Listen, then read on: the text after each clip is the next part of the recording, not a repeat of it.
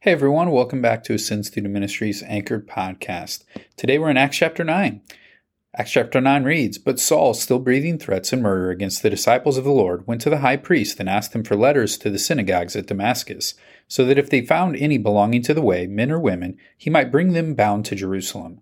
Now as he went on his way, he approached Damascus, and suddenly a light from heaven shone around him. And falling to the ground, he heard a voice saying to him, Saul, Saul, why are you persecuting me?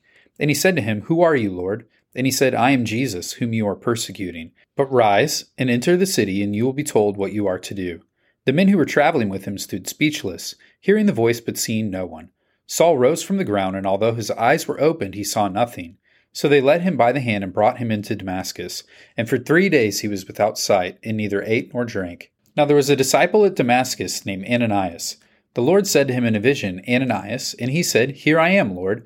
And the Lord said to him, Rise and go to the street called Straight, and at the house of Judas look for a man of Tarsus named Saul, for behold, he is praying. And he has seen in a vision a man named Ananias come in and lay his hands on him, so that he might regain his sight.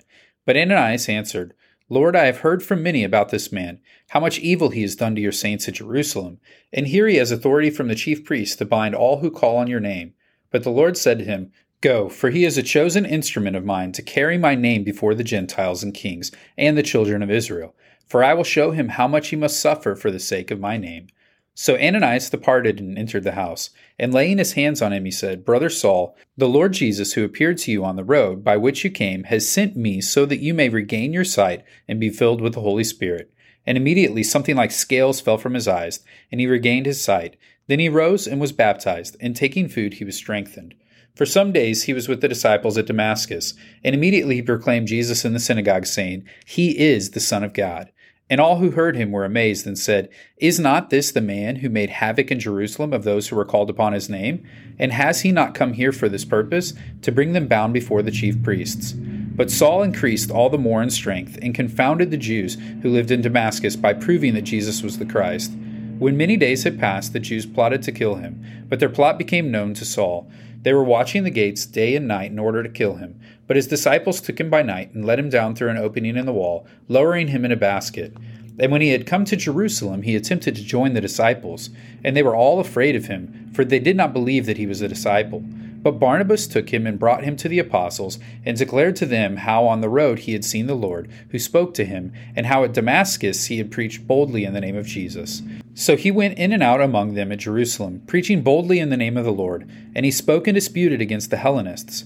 But they were seeking to kill him. And when the brothers learned this, they brought him down to Caesarea and sent him off to Tarsus. So the church throughout all Judea and Galilee and Samaria had peace and was being built up, and walking in the fear of the Lord and in the comfort of the Holy Spirit, it multiplied. Now as Peter went here and there among them all, he came down also to the saints who lived at Lydda. There he found a man named Aeneas, bedridden for 8 years, who was paralyzed. And Peter said to him, Aeneas, Jesus Christ heals you. Rise and make your bed. And immediately he rose, and the residents of Lydda and Sharon saw him, and they turned to the Lord. Now there was in Joppa a disciple named Tabitha, which translated means Dorcas. She was full of good works and acts of charity. In those days she became ill and died, and when they had washed her, they laid her in an upper room. Since Lydda was near Joppa, the disciples, hearing that Peter was there, sent 2 men to him, urging him, Please come to us without delay. So Peter rose and went with them.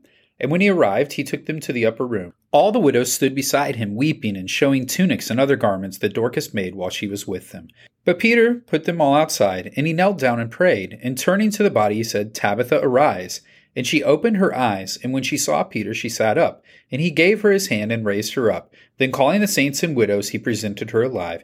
And it became known throughout all Joppa, and many believed in the Lord. And he stayed in Joppa for many days with one Simon, a tanner. For today's nugget of truth, I really see a theme that's throughout this entire chapter of Acts chapter 9. And that theme is that God's ways are not man's ways.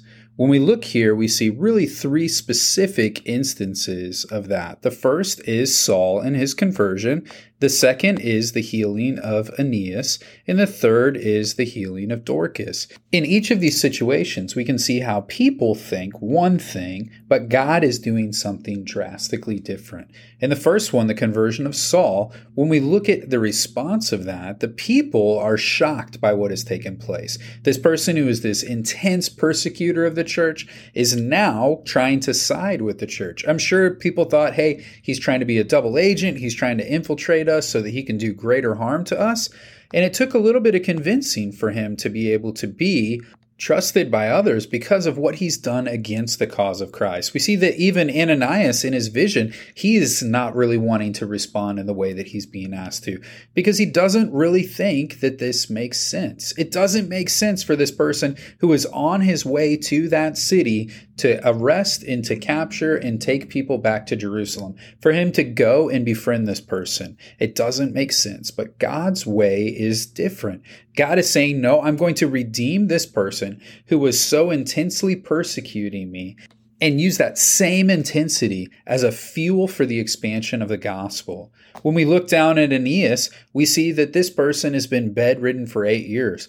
At this point in time in the culture and the society, he would have been seen as not very valuable because he has nothing to add. In fact, all he's doing is taking from resources that could be used for other people. So he is somebody who is as good as dead in his current situation.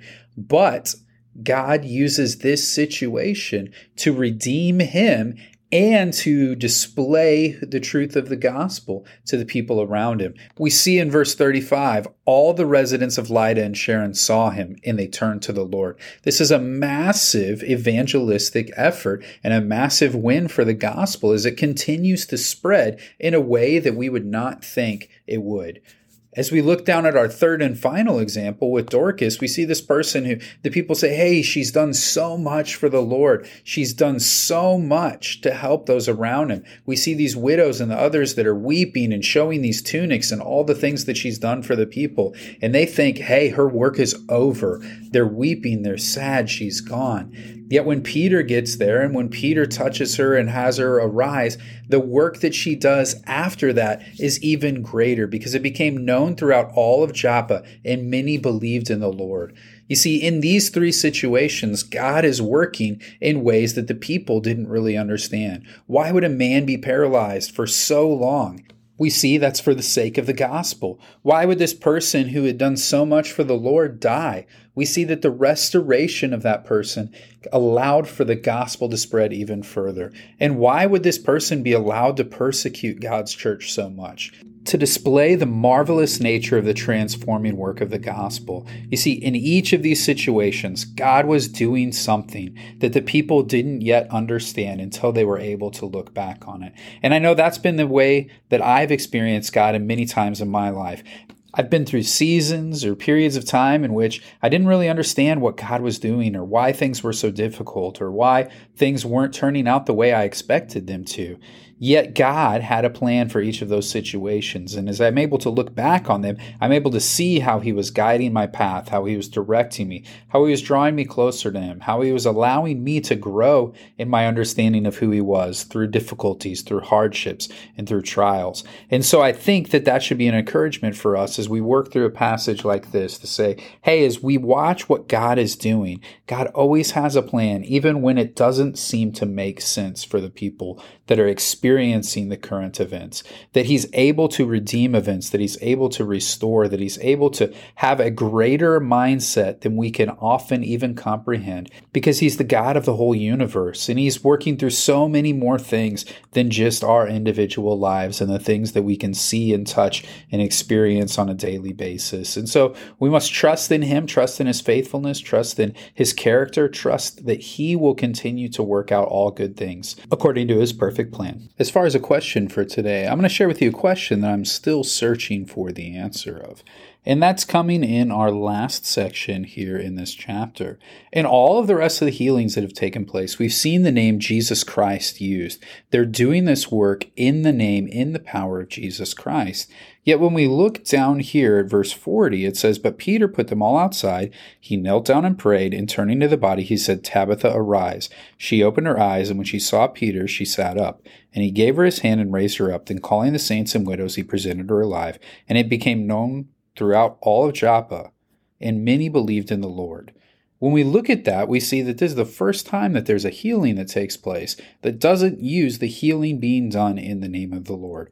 Now, certainly we see that there's an association with the Lord because of verse 42, and it says, and many believed in the Lord, but he doesn't use in the name of the Lord or any of those things there. So my question is, what is the significance of that? It seems like a significant departure from what he's been doing in the other sections. And so I've been searching. I can't really find a good answer on that, but I'm going to continue to seek others who can help me to understand, look at other resources, try to find that. And maybe the next time you see me, ask me if I've been able to understand the significance of this passage and what took place. As I continue to study and look and understand how God's word has been written and what it's there to instruct me in doing, I pray that you're doing the same as you seek out questions, seek out your greater understanding of God's word and how it applies to your life. Know today you are loved.